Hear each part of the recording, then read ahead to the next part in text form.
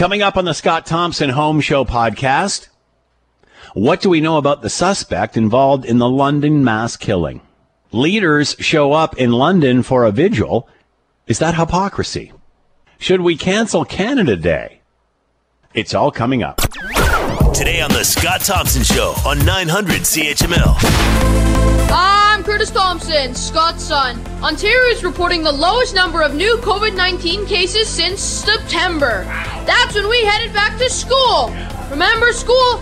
Nah, me neither. It's the Scott Thompson Home Show. Here's Scott Thompson!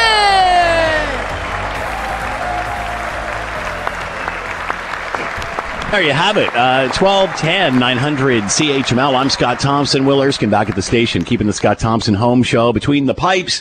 Feel free to jump into the conversation. We would love to hear from you. Lots of ways to do that. Send us a note via the website, Scott Thompson at 900CHML.com. The phone lines are always open. Lots to talk about today, including the ongoing situation in London. We will bring you up to date with that in just a moment. Obviously, thousands gathering in London last night for a vigil for the family that was literally mowed down by a 20-year-old. 4 members of the family killed, a young 9-year-old boy still in hospital without a family. It's just a tragic story. And it's affected everybody right the way across not only the province, but the country and around the world. This has gotten attention. Here is what the mayor of London had to say. I will be clear. This was a terrorist attack. This was an act of mass murder and a grotesque expression of hatred rooted in Islamophobia. The magnitude of what has happened to this precious family and to our Muslim community can make us question who we are as a city and even who we are as Londoners. We now live in a time and in a place where thousands of Muslims, our family members, our neighbors, friends and co-workers, perhaps the next time they go out for a walk and through no fault of their own may be looking over their shoulders. But I'd like to ask all of you, my Muslim brothers and sisters, to look over your shoulders on this night, to look at all the support, the compassion, and the empathy that is shown tonight. All right, that is the mayor of London speaking at the vigil last night. Let's bring in Sawyer Bogdan, reporter for Global News Radio, London 980, and is with us now. Sawyer, thank you for the time. Hope you're well. It's just an incredible show of support in London last night. It truly was. We saw thousands of people come out to show their support with the London Muslim community. Also, lots of leaders there, lots of people speaking out. What is the feeling of all of those officials showing up in London yesterday? People we spoke to at the vigil, I think, appreciated having the leaders of every federal party there, as well as every Ontario provincial party, show up and show their support. So I think it meant a lot to them. But I also think, on the other hand, there's people now wanting to see action beyond just the words of sorrow. That was my next point, Sawyer. Obviously, since all of this happened, there's been various things that have come forward. The Prime Minister's view on the Quebec bill, banning religious symbols, Aaron O'Toole voting against declaring Islamophobia back in 2017. Is there hypocrisy here? Is there a feeling of that? Was everybody there just happy to see them? I mean, there was mixed reactions as various politicians went up on stage. Aaron O'Toole was booed. Some other people were booed. So I'd say it was mixed. I think on the one hand, everybody wanted to be there, focused on the family and remembering them, giving thoughts and prayers, obviously, to their sole surviving son. But on the other hand, I think having every politician have their say about what a horrible thing this is, and then not really hearing any concrete action, I think definitely had a couple of had a couple of people shouting, expressing their opinions in the crowd. What do we know? Do we know anything about the son's condition, the 9-year-old that survived? Any more reports on how he is doing? We know he's still in hospital, and we have heard that yesterday he did learn that his entire family was dead. Oh, my. Any report of his prognosis or when he will get out of hospital? We haven't received any details on that yet. We just know that he is with an aunt and an uncle, I believe. My, what a terrible story. Do we know anything more about the suspect? Obviously, police are staying pretty mum about this. We understand Facebook and social media has been scrubbed by the providers, I guess. Do we know anything more about the suspect arrested? I know some reporters with Global News spoke to the owner of a cab company last night, who actually says his driver was in the mall parking lot when the suspect pulled up.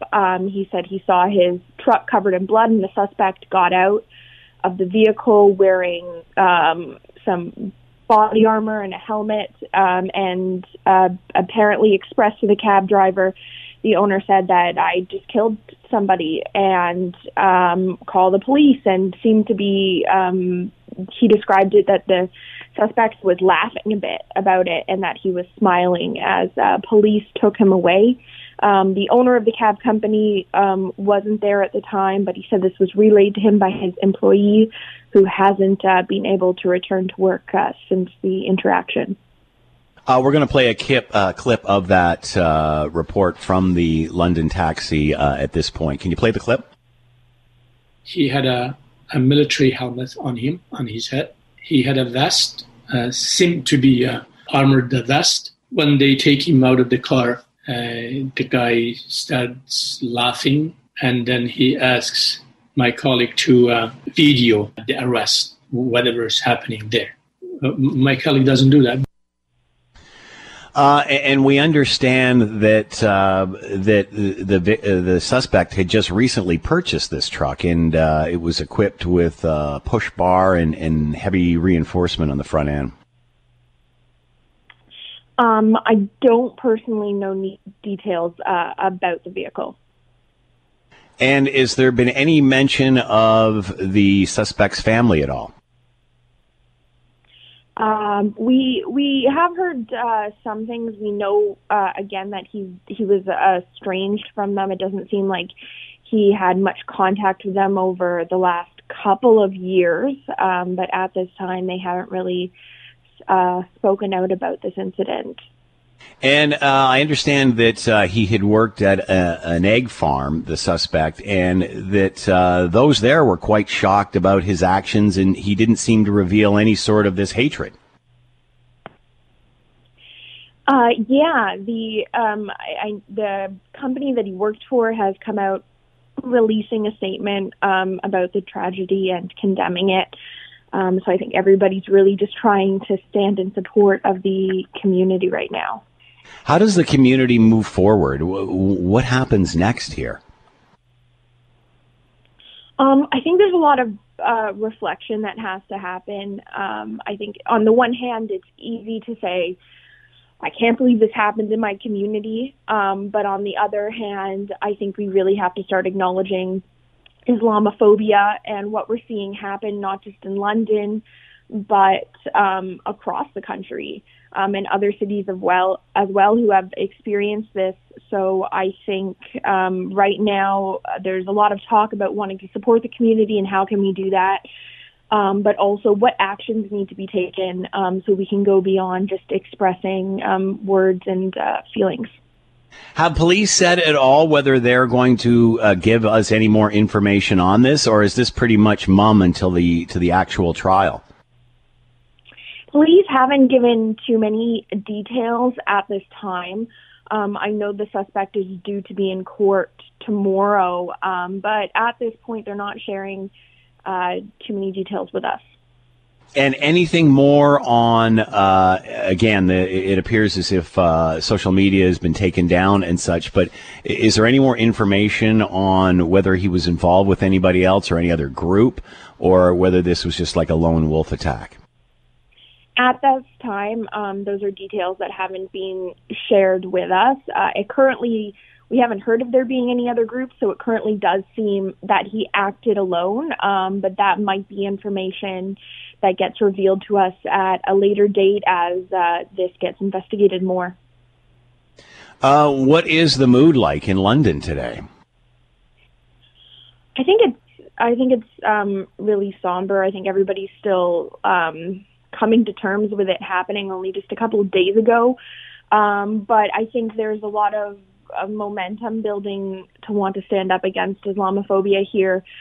People are getting ready for a multi-faith march to end hatred on Friday, which will go from the crash site to the Muslim mosque and last about 2 hours. So I think people really just want to stand up against this and show that although there is Islamophobia, the majority of us stand with you against it.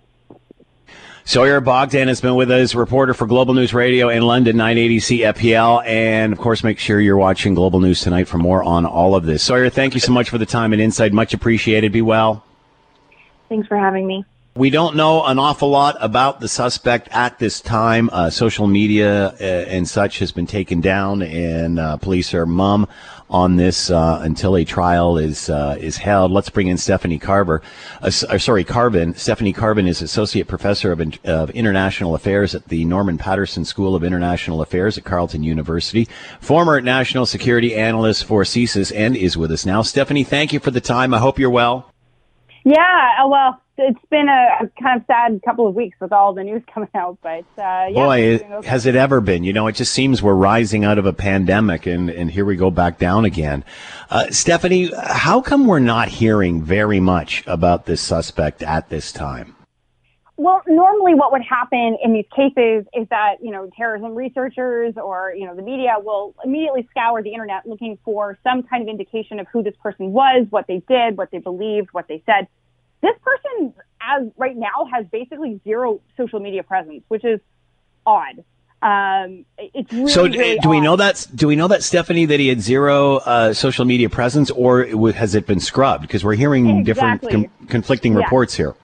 Yeah, exactly. So that's what I mean. I was implying, basically this person was entirely offline, which seems not likely, or that this person, if it suggests, and I have no, information to corroborate this, but to me it would suggest that this is someone who made a plan and then scrubbed social media accounts. So the kinds of reporting on who this individual was and what they said and believed were gone. So one thing I will note is that we have seen the Prime Minister and others discuss this as an ideologically motivated violent extremist attack or a terrorist attack, which leads me to believe that either when this person was arrested, he may have said something, or there may have been some kind of propaganda in the vehicle, or alternatively, they may be doing some kind of forensic social media searches to try and figure out, were there signs of radicalization or particular ideological motivation.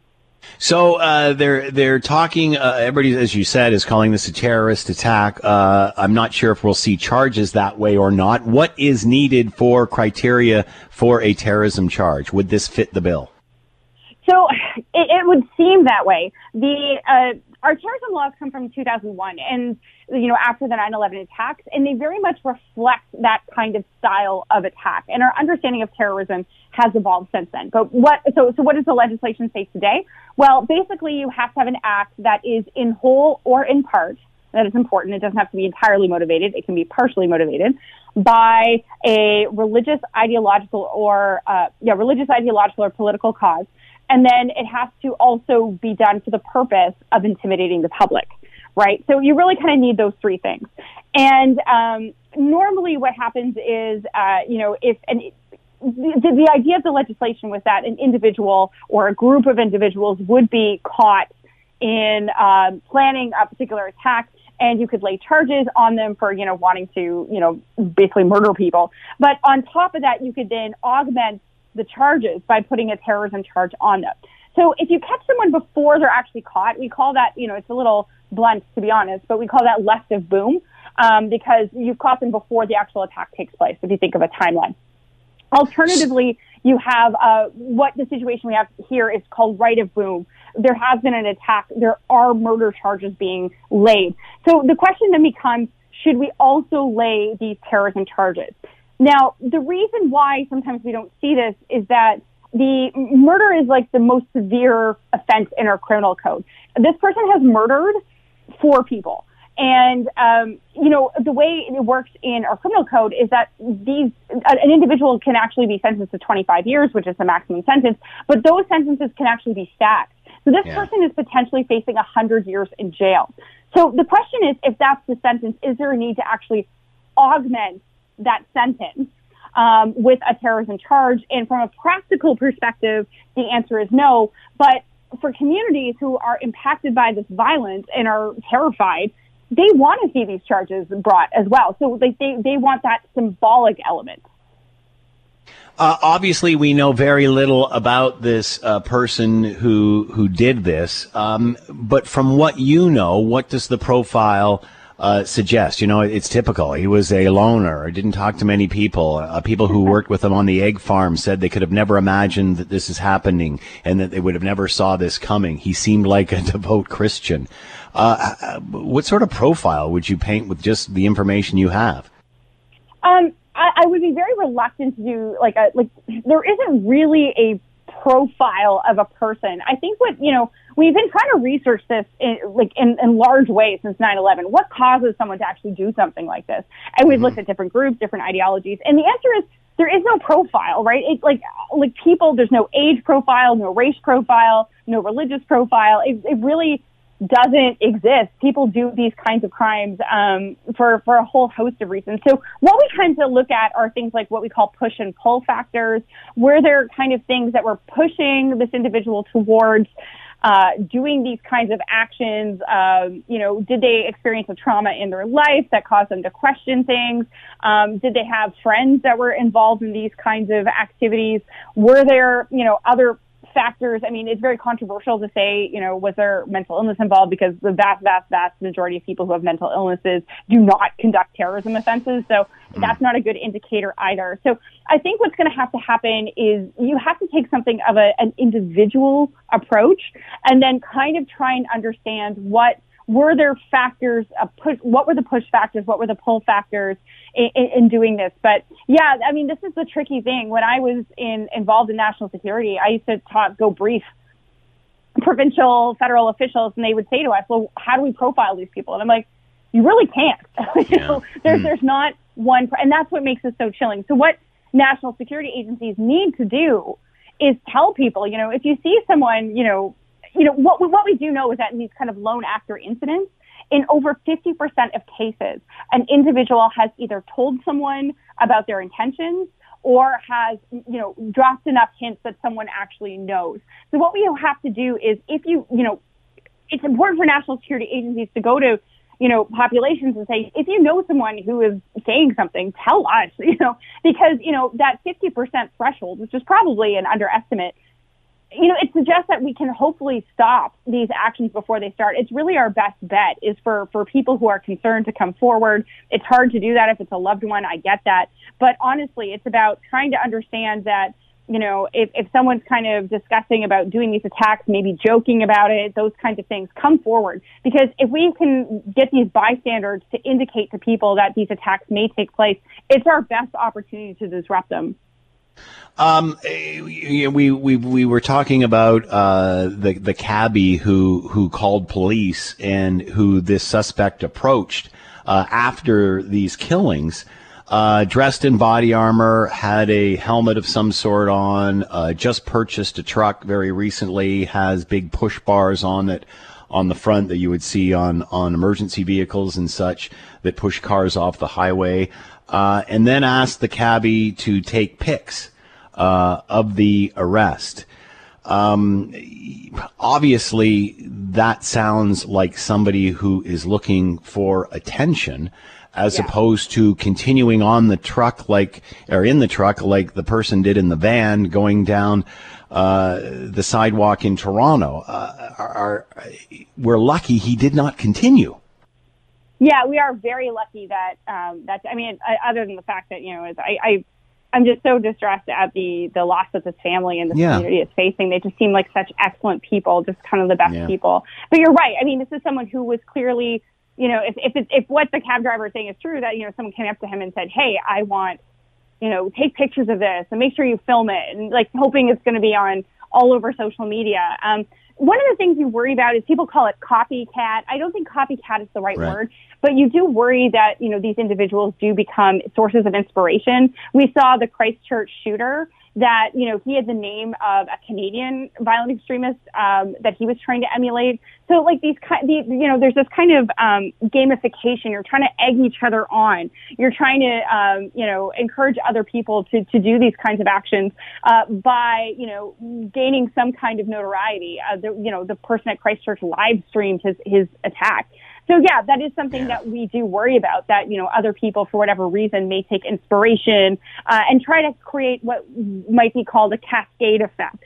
That, that other people, one person does it, then another person does it. And copycat's the wrong word, but it's more that, that other people see, for whatever twisted reason they have, merit in what this person has done, and either try to beat it or to, keep that movement going. And that is something we really do worry about, that these individuals serve as inspiration for others. Is that why we're hearing so little information from police? I mean, I'm thinking back of the case in Strathroy with Aaron Driver and how he was, planning this attack and such. And we never heard anything more about it. That was it. Yeah, I mean, it's always hard. In the Canadian system, we don't do a lot of reports on, after action reports. What did we know? What could have been done? There was, they actually do a better job of this in Quebec, where there are coroner's reports which actually look at, these things which have happened over time. And I wish we did, because I think it would actually provide a better understanding without glorifying in any way what actually happened. But yeah, I think also it's the fact that you're not going to hear a lot about this because of the nature of our criminal justice system. There's the concerns that, we are going to be bringing charges, whether it's terrorism, definitely murder. We know he's been charged with murder, but if it's terrorism charges as well, they're going to want to ensure that there's not a lot of leaking about this person in order to make sure that if there is a criminal trial, that it will be fair.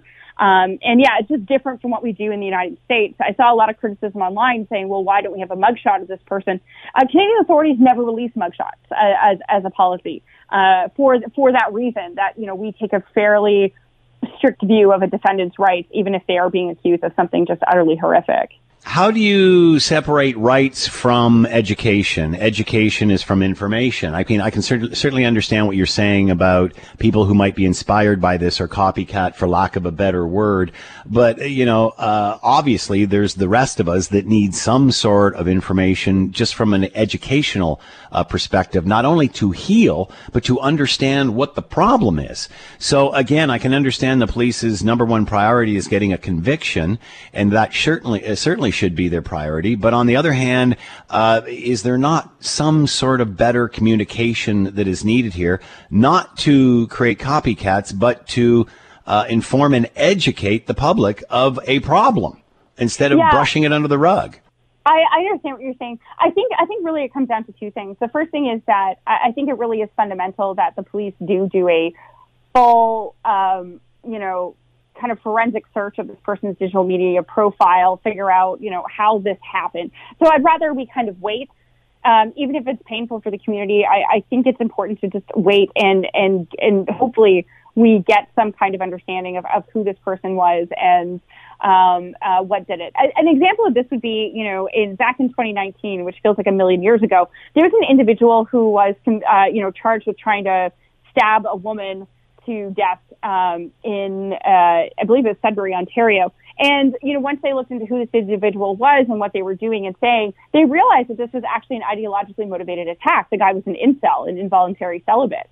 And that was the reason he'd carried out the attack. So the terrorism charges came later. So in this sense, it does take a little bit of time to figure out all of the things that can motivate a person and what it is. I agree with you 100%. Our national security, our federal policing in particular, are way too opaque. They don't say enough. We never hear about, why these, national security problems happen, what causes them, what their impacts are. And I think that's a real transparency issue. And you're right. People have questions as to how this happened, and I think they deserve answers. And particularly, I think it's important for the public to realize, not to, the failures. Were there opportunities here to intervene with this person or anyone who engages in violent extremism to perhaps have gotten them into counseling or, perhaps use a peace order, which is a bit like a restraining order. Peace bond, not a peace order, a peace bond, which is a bit like a restraining order to ensure that this person was not, doing things like buying giant pickup trucks with ramming devices on them. So I think you're right. I think the need for a proper investigation is there and is fundamental. But yeah, I would love to see our government be far more transparent, provide lessons learned, and try to help people understand this, because it's the only way that, I already spoke about how important it is for people to speak up. That's exactly what my point here is, Stephanie, is because, we're listening to all of these political leaders last night in London talk about how we have to be better, how we have to do more, how racism is alive and well and hate is in Canada. We have to do more. Well, how can we do more if we don't know what the heck to look for, because everything's swept under the rug? And again, I'll use Aaron Driver as a perfect example. Because he's dead, it was over. It was wiped out. The fact that this person's still alive, how does that change this moving forward? That's just it. So I think that this is, with Aaron Driver. So there is the criminal charge element, which, again, the criminal trial is really important. In the case of Aaron Driver, I agree. There should be far more publicly known about that case than is known. And, you do worry, like, are we not learning about these cases because it makes the government look bad? I don't know. But this is just it. Like, we don't, I think because there's no easy answers, like you asked me, like what caused this person to do this, there's no easy answers. So sometimes, generating these reports become difficult, but that doesn't mean we shouldn't do it or shouldn't try.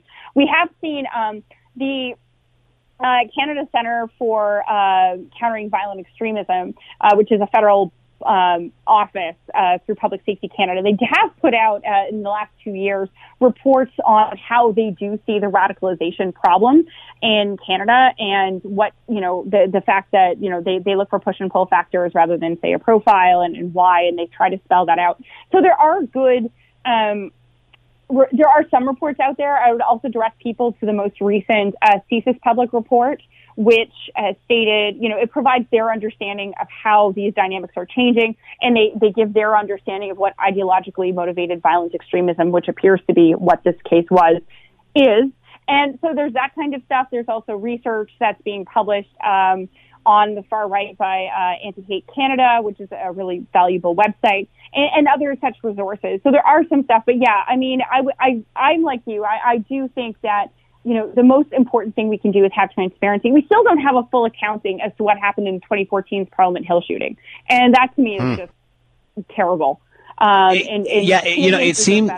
It seems that everyone is in their own little silo trying to attack this, but forgetting what every other silo is going through. It almost reminds me of the AstraZeneca debate between NACI and Health Canada. It's just poor. And really, at the end of it, Stephanie, it's just poor communication. That's all this is. And again, officials are saying, we got to do more. We got to do more. Well, what the heck are we supposed to do when we have no idea what's going on? Are we kept in the dark for political correctness? We don't want to, you're worried about copycat scenarios or inspiring other people. But on the other hand, we're not giving people the information they need to be aware when they see such activity starting to form. Yeah, it's frustrating. I'm like you, we often hear the government saying, we're going to act, we're going to do more. But honestly, we really haven't seen a lot. There was the Quebec mosque shooting, years ago. And, the government said we're going to do more. We've seen other attacks. There was an attack on a mosque. Last summer in Toronto, where the individual was inspired by an ideology referred to, it's kind of satanic Nazism, believe it or not, which is the Order of Nine Angles. We've seen, there's still attacks by the Islamic State or inspired by the Islamic State. We saw a terrorism charge last March. But yeah, we don't know a lot about these cases. And once these charges are laid, basically nothing else is ever learned. And if the individual pleads guilty, we never really hear about the case again. I do believe that's unacceptable. And I'm tired that, the government keeps saying that, we're going to do something, and then nothing ever really does seem to be done. I'm not saying there's easy answers here. Like, let's not confuse this. But, you're paid the big bucks, to kind of address this problem. I think one of the most important things they could do, which really wouldn't cost anything, would just be more transparency. It just seems we're catering to the extremes. We're playing to the extremes instead of everybody else that's in the center of the mainstream that is not like the extremes. And it just seems that's where the communication is coming from, as opposed to, from a place of debate in the center. Stephanie Carbon with us, Associate Professor, International Affairs at the Norman Paterson School of International Affairs at Carleton University, former National Security Analyst for CSIS. Stephanie, fascinating discussion. Thank you for the time. Be well. Hey, thanks for having me on. You're listening to the Scott Thompson Show podcast on 900 CHML. A pickup truck comes and parks right behind his vehicle. And the person, a young man with insulting language and a very aggressive approach from his truck, he doesn't come out, just approaches our colleague and with a very insulting, aggressive, rude manner, asks him to call police because he killed somebody. That is the boss of a taxi driver from a London cab company, and the taxi driver was in a strip mall parking lot near where all of this happened, and was taking a bit of a break when all of a sudden this pickup truck comes wailing in, and the encounter happens as his boss just described. And that person yet to return to work. Imagine how they're feeling. Imagine how their life could have been changed or could have been in danger in any way. Last night, obviously, a vigil held in London, Ontario, and thousands turned up to support the Muslim community there, including every political lighter you can shake a stick at. Some were screaming hypocrisy, considering Conservative and Bloc MPs opposed a motion to condemn Islamophobia back in 2017, and even the Prime Minister in Quebec and Bill 21, which is the banning of religious symbols. When asked if the Prime Minister felt that contributed to hate, he said no. And then left it at that and said it was up to the provinces to decide. So how do we as a society move forward if our leaders are not? Let's bring in Muhammad Ali, Senior Consultant for Crestview Strategies, and is with us now. Muhammad, thanks for the time. Hope you're doing well. Hey, pleasure to be here. I'm doing all right. What a bizarre time we are going through as Canadians. How do political parties position themselves and not look like it's a hypocrisy? It's really tough. As you noted, in 2017 there was the M103 motion to condemn Islamophobia, but all forms of discrimination, which is often a forgotten piece in that motion, where you had political parties in the House of Commons pitted against each other on whether to acknowledge Islamophobia as something, and being too nitpicky on the definition and what that really means, even though the very members who are impacted by it are saying this is Islamophobia. We've been talking about it for a while, and political parties need to really take a hard look at themselves. What are they trying to communicate to Canadians? What kind of society do they want that they live in, their children will be living, grandchildren?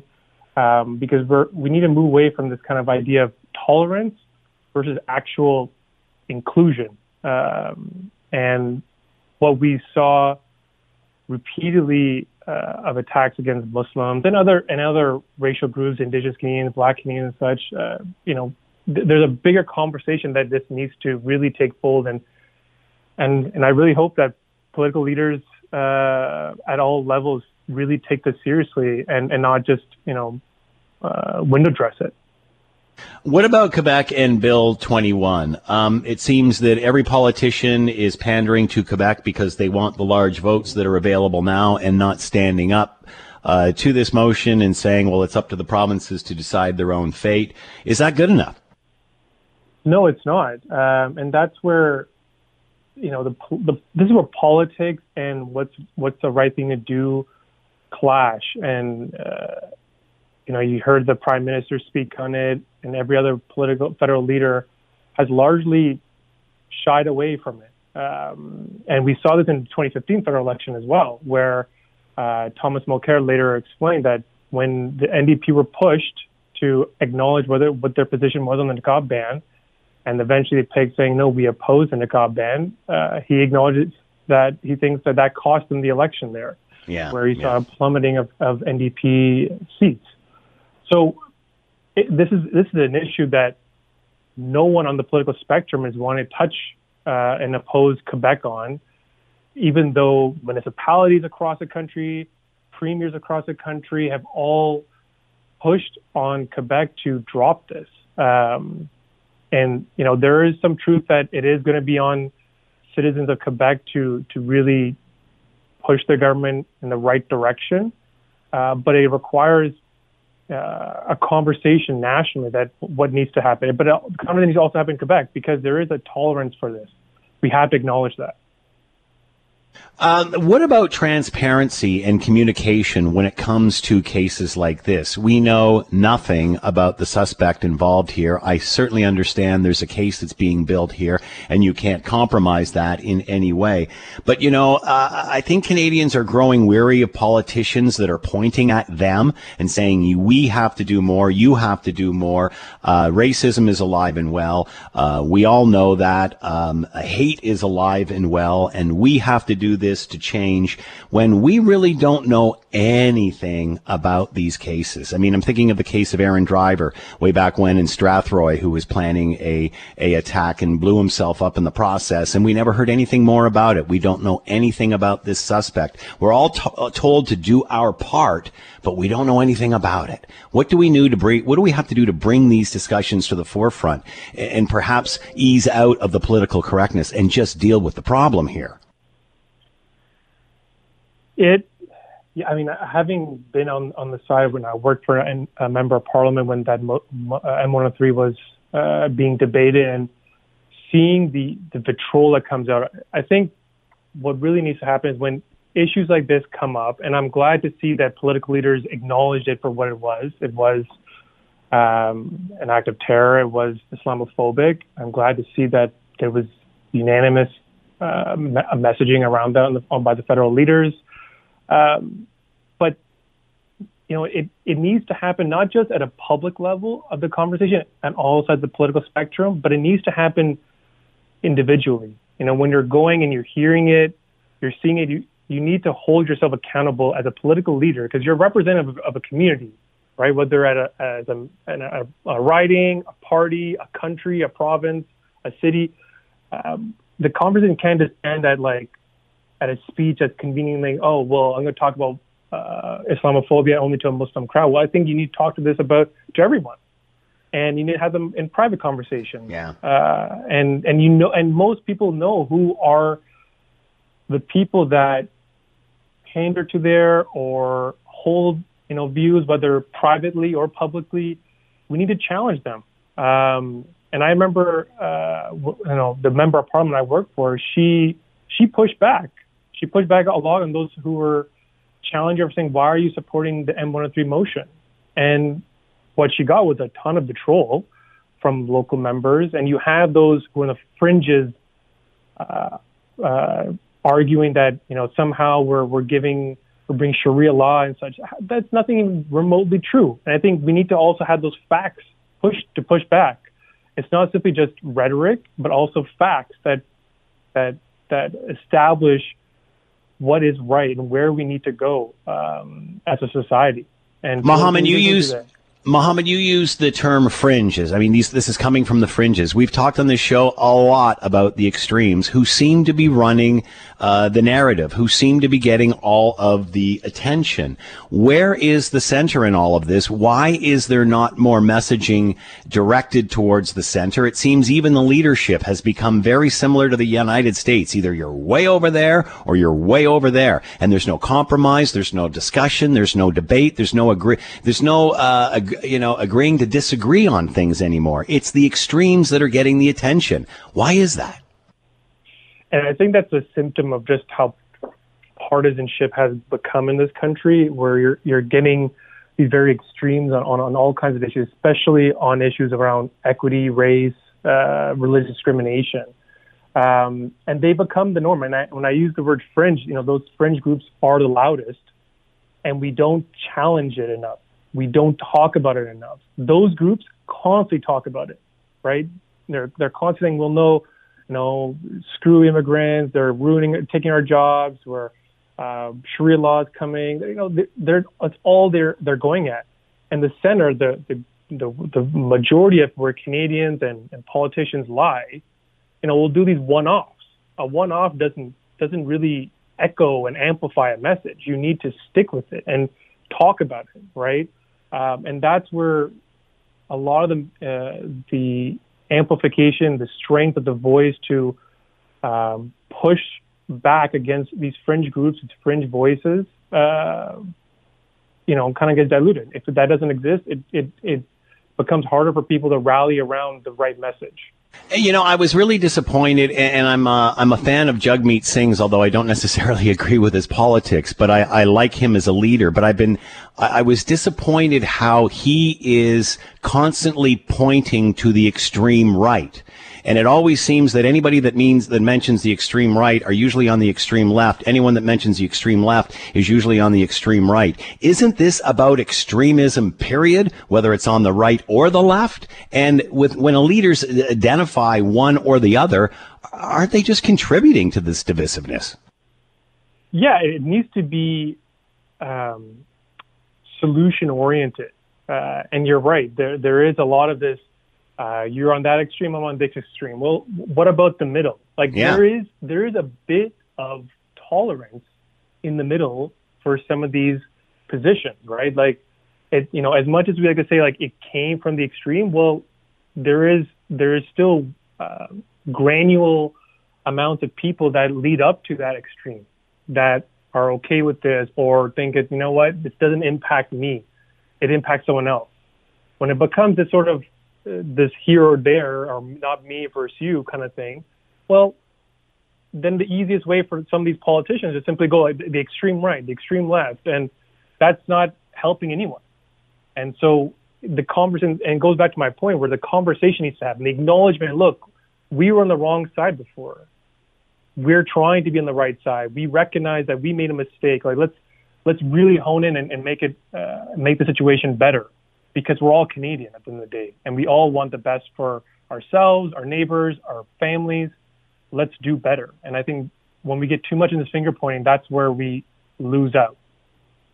Mohammed Ali with a senior consultant for Crestview Strategies, talking about the divisiveness that has made its way into Canadian politics, no matter how much we condemned it when it was going on in the United States, as we search for the center again. Mohammed, thank you for the time and insight. Much appreciated. Be well. Thank you. Let's talk about leadership performance. We've talked about various polling that's been done through this pandemic. It's been fascinating to see how our moods have changed. Dave Krasinski is with us, research director with Angus Reid, and is with us now. Dave, thanks for the time. I hope you're doing well. I am doing quite well, Scott. How are you? I'm doing good. I'm looking at your research here, and I just find this absolutely incredible.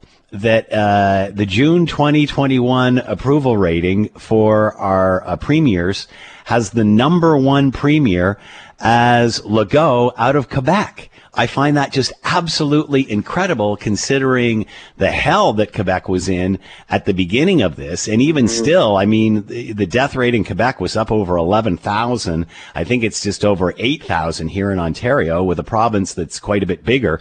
Are you surprised about the changes in Quebec and how he's gone from zero to hero? I was initially. What's interesting about Francois Legault and his government is the popularity and approval has really been maintained by himself and the government throughout this. If you go back to when the worst of this was happening in Quebec, as you mentioned, was just getting ravaged and was really disproportionately leading the country in cases and in deaths. In May of 2020, he had 77% approval. The lowest that it's actually dropped in this entire pandemic is 62%. Last quarter, which I believe was second highest in the country still. So there's some sort of disconnect in Quebec in terms of who people blame for the crisis. They're in Alberta and Manitoba and in Ontario, certainly people are looking directly at the government and saying, you could have stopped this. But in Quebec, there's a little bit more of that. There were other factors at play. There weren't decisions that they necessarily blame Francois Legault for. And even when he's been, at the forefront of trying to open things up a little bit quicker than other provinces, that happened throughout last year, and it certainly has happened this year with, even the Montreal Canadiens getting their 2,500 fans, being the first kind of sporting event to have a big crowd. There's a sense that people appreciate the aggression that they're seeing from him, and they don't really seem to be blaming him for the worst things that happened. So Quebec in itself is always a little bit distinct. And we're certainly seeing that here. There's not that high level of blaming leadership and saying you could have stopped this that we do see in other provinces.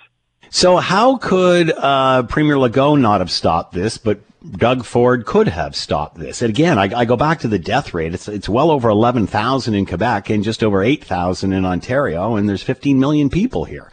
How come Ontario's blaming the Premier, but Quebec is not? I think there's certainly, to begin with, you had a government in Quebec that was pretty popular before, and right. Doug Ford was not exactly a beloved figure for, say, 60% of the population, even when he was elected. So you start with a proportion that is really, they're inclined to blame him if they get the opportunity. And we didn't see that immediately with Doug Ford. When you look at the handling of this, people might recall the new Doug Ford that we had in the springtime of last year. He kind of put partisanship aside, and he was speaking directly, making forceful statements about what people had to do and their responsibility to keep people safe. And we had Doug Ford among the highest rated premiers in the country last spring at this time. So, but it seemed. Yeah, and it seems what's happened here is as it's taken longer to vaccinate, then it seems that has shifted, Dave. And it seemed like, what did he do wrong? I know many are saying he opened up too soon and then he closed and he made some bad decisions, but all of the premiers have done that at one time or another. And again, I point to Legault. So is it just that Doug Ford's easy pickings, he's low-hanging fruit? Or where can you identify where he went wrong in all of this? Well, I think we can identify where it went wrong, and that was the April rollout of restrictions, the very forceful statements, the restrictions that came in that people really pushed back on. The right to stop people in the streets and ask them what they're doing, and closing public parks and then opening public parks. There was a real point of kind of transfer in public opinion where he was still at 50%. It was trending downward, but he still had 50% approval in March. But there is a perception that government restrictions, we saw this in March when we asked, we saw this in April, people actually wanted tighter restrictions. They were worried about a third wave, and they blamed the government for that third wave to a large extent. That really happened in the preceding period between March when we had this 50% and now.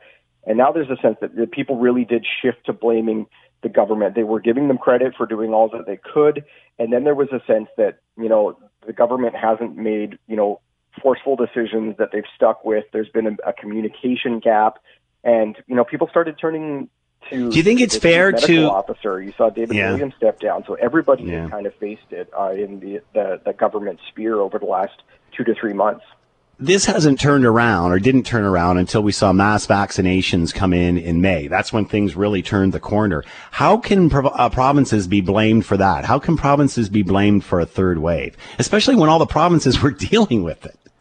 Yeah, that's an interesting question. Even if you look at somewhere like, out where I am in BC, we knew a third wave was coming. We went into a third wave. Restrictions came in. There's, don't travel from community to community. There are things that came in BC, and the government hasn't borne the brunt of that. We've got John Horgan basically at the same level, 63% approval.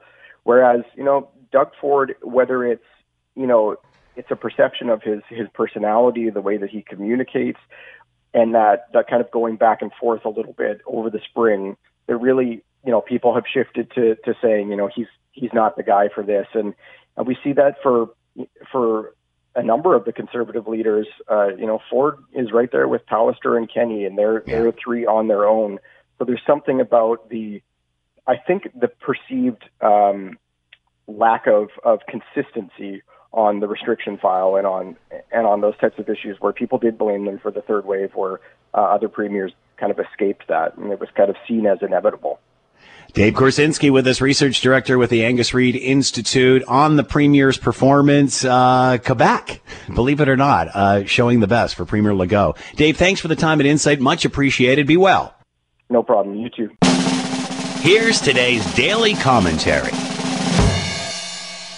We remember when the global pandemic started, many could not wait until life got back to normal. Now, not so much.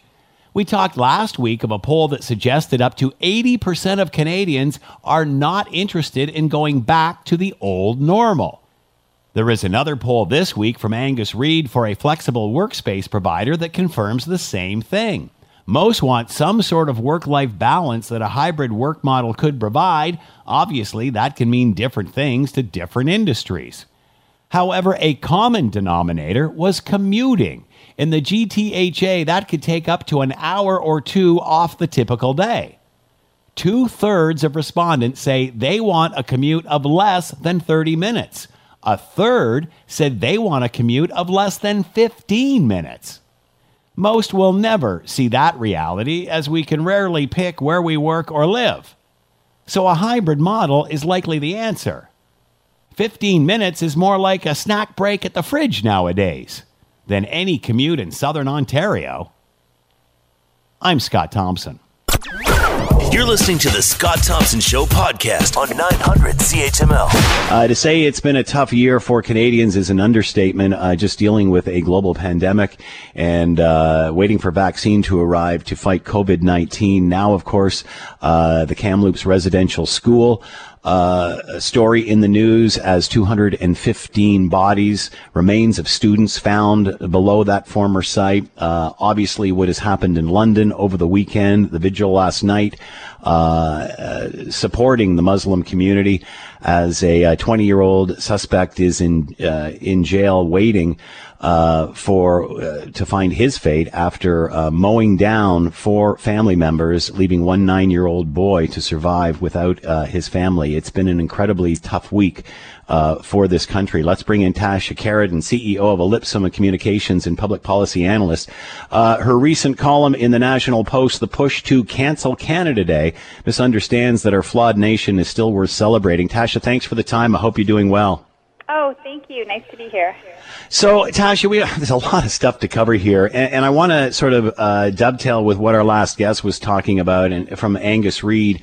And there was a poll on the performance of premiers, and obviously Ford and Kenney taking a kicking, and Legault, the Premier of Quebec, is in first with 66% approval rating. And we remember at the beginning of this pandemic, Quebec literally going through hell, and the amount of death in long-term care and nursing homes. I think the death rates for Quebec is somewhere over 11,000, with a province much smaller than Ontario, who I believe our deaths are just over 8,000 throughout this pandemic. Yet it seems the premier in Quebec is riding quite a wave, whereas we're seeing Doug Ford taking the hit. How do you explain that? How do you explain the provinces, although with the exception of Quebec and BC, taking the hits for this?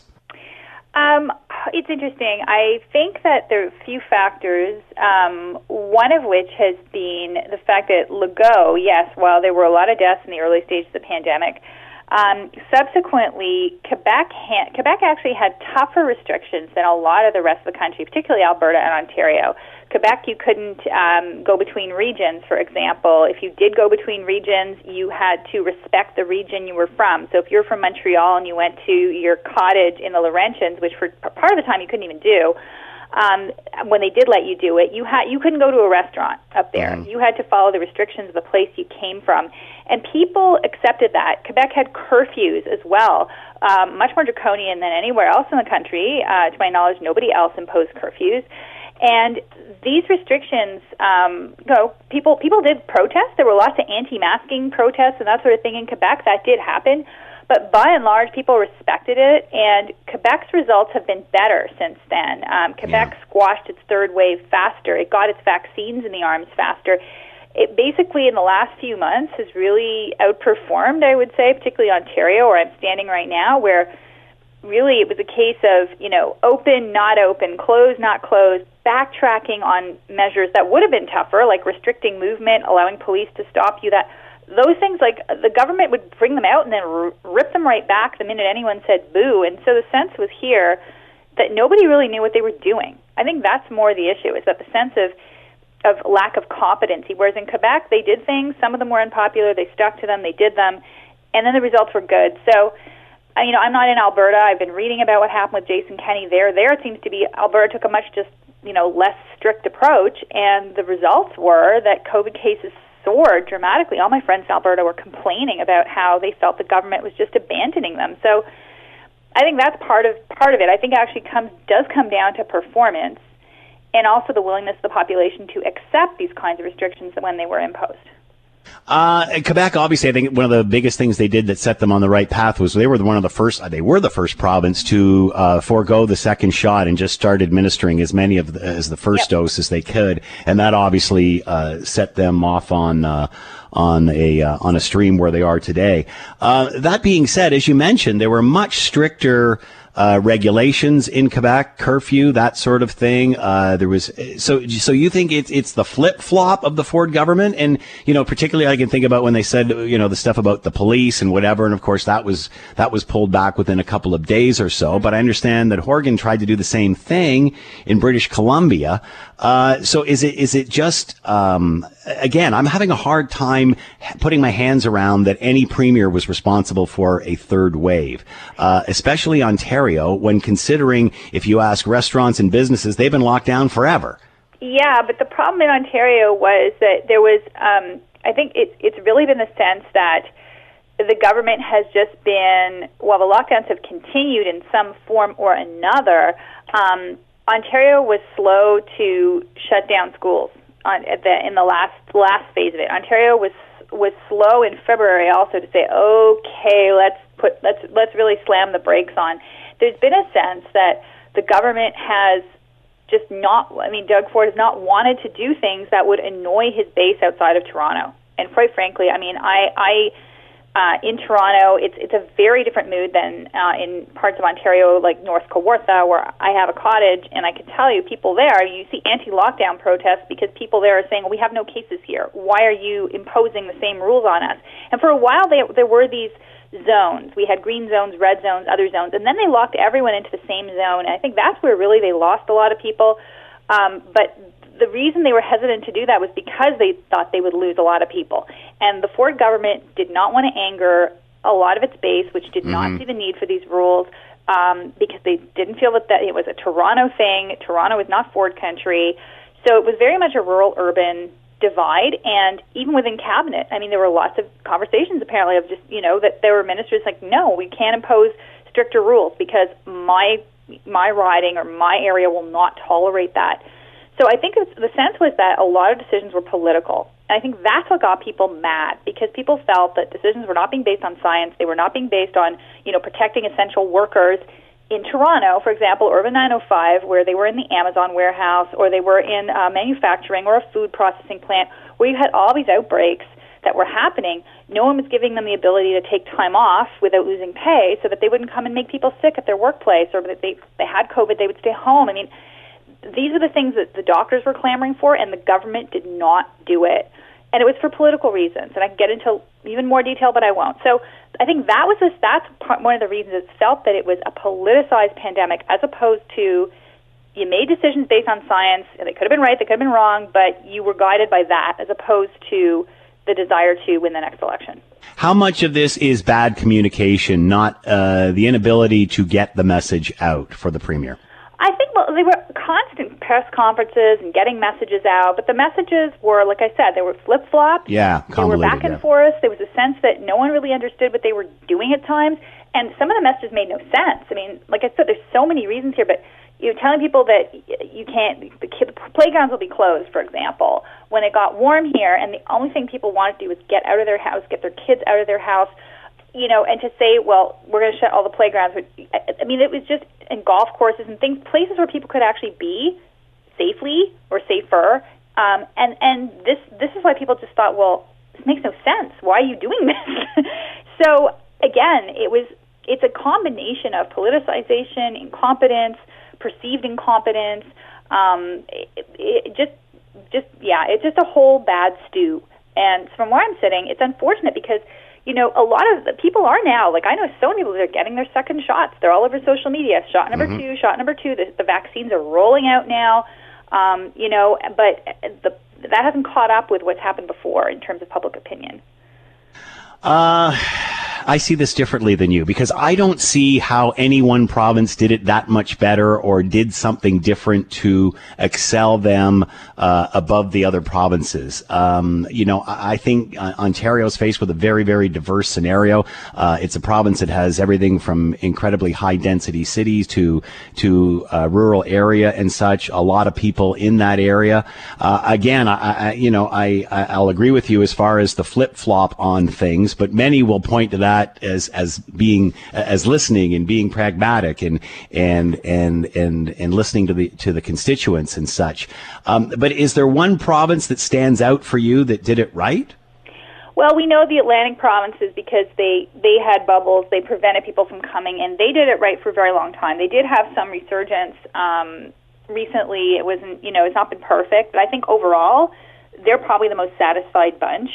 And I think that the real trick was, and it was easier for them to do, is limit movement, limit people literally getting together with other people in ways that could spread it. They also don't have the same kind of, you know, they have an advantage. It's not like they are Toronto, where you have huge, lots of manufacturing plants and lots of places where people are congregating at work in closed environments where it's really hard to stop spread once it starts.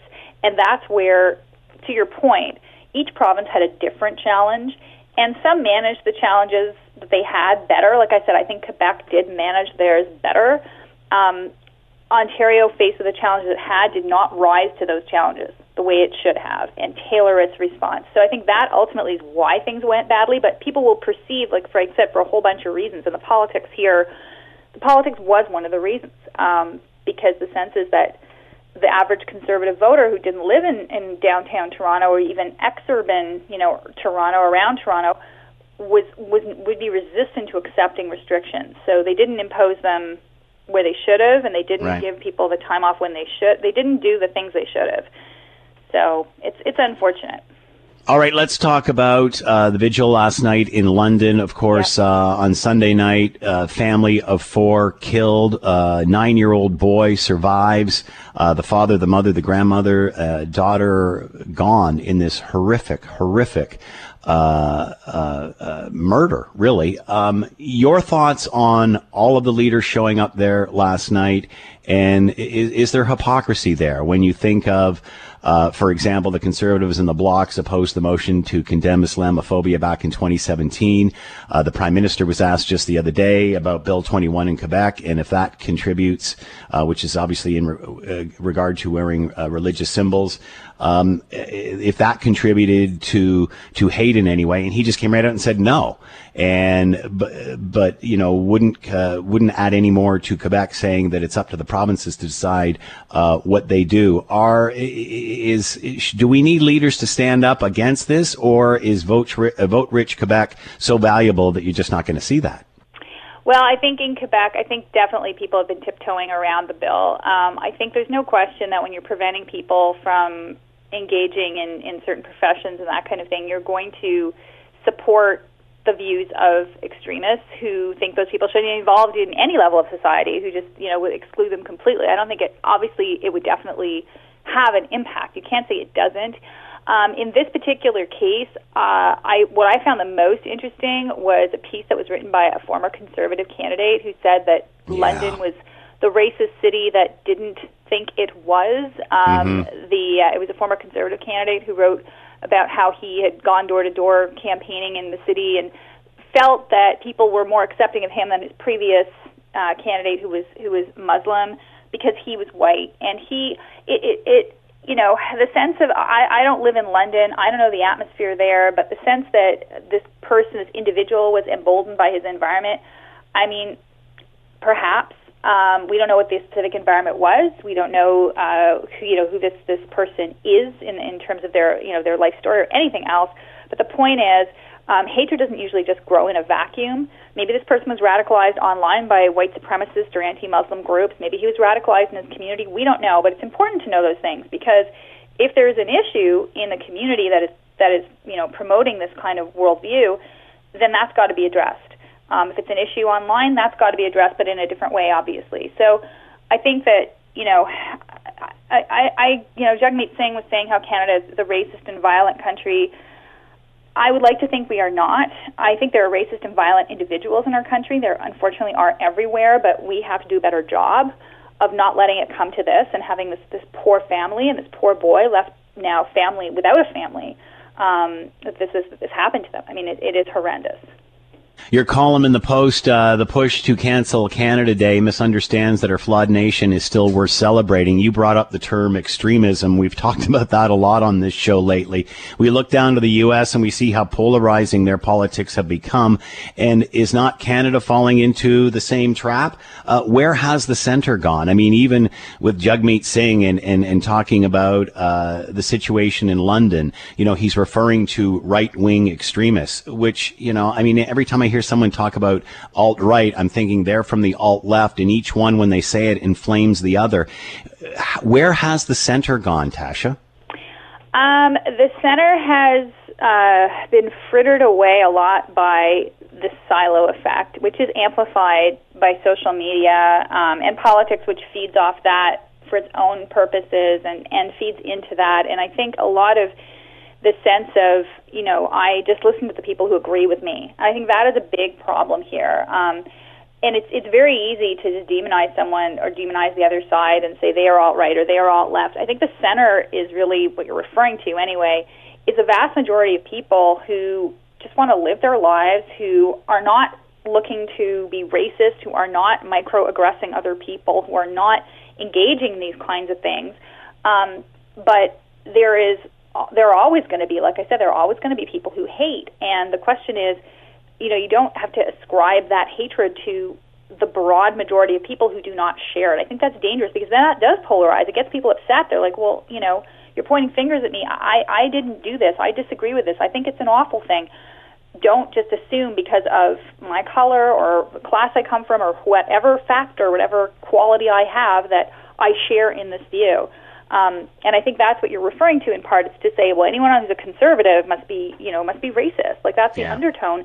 It's like, no, there are extremes on both ends. There are. The alt-right is a serious problem. I agree. But to just, blanketly assume that's what this is, we need to know more to make that judgment as to what happened here. People are racist for all sorts of reasons. People hate for all sorts of reasons. So until we fully understand why this happened, I think, again, like you said, it's inflaming, and the center then collapses because people feel that they need to have, they go to either end because they feel, well, if you're telling me that I'm something that I'm not, then I'm going to react against you. It's like the enemy of my enemy is my friend kind of thing.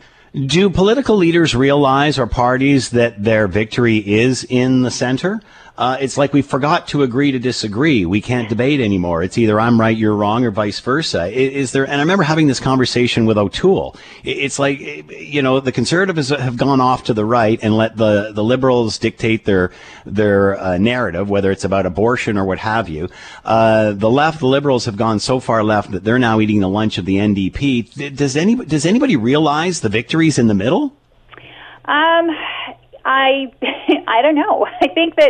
I think to your point, there's the way politics is done now too, in terms of targeting voters, seeking voters out. A lot of it is done by data collection, and it's slicing and dicing the electorate. This goes back several elections. If you remember, the Conservatives were famously doing it with their sort of model voters and who they would vote their messages to. And because of that, you do get this tendency to play to a base or play to a group that you know will vote for you. And then that means that the center, again, the center falls away.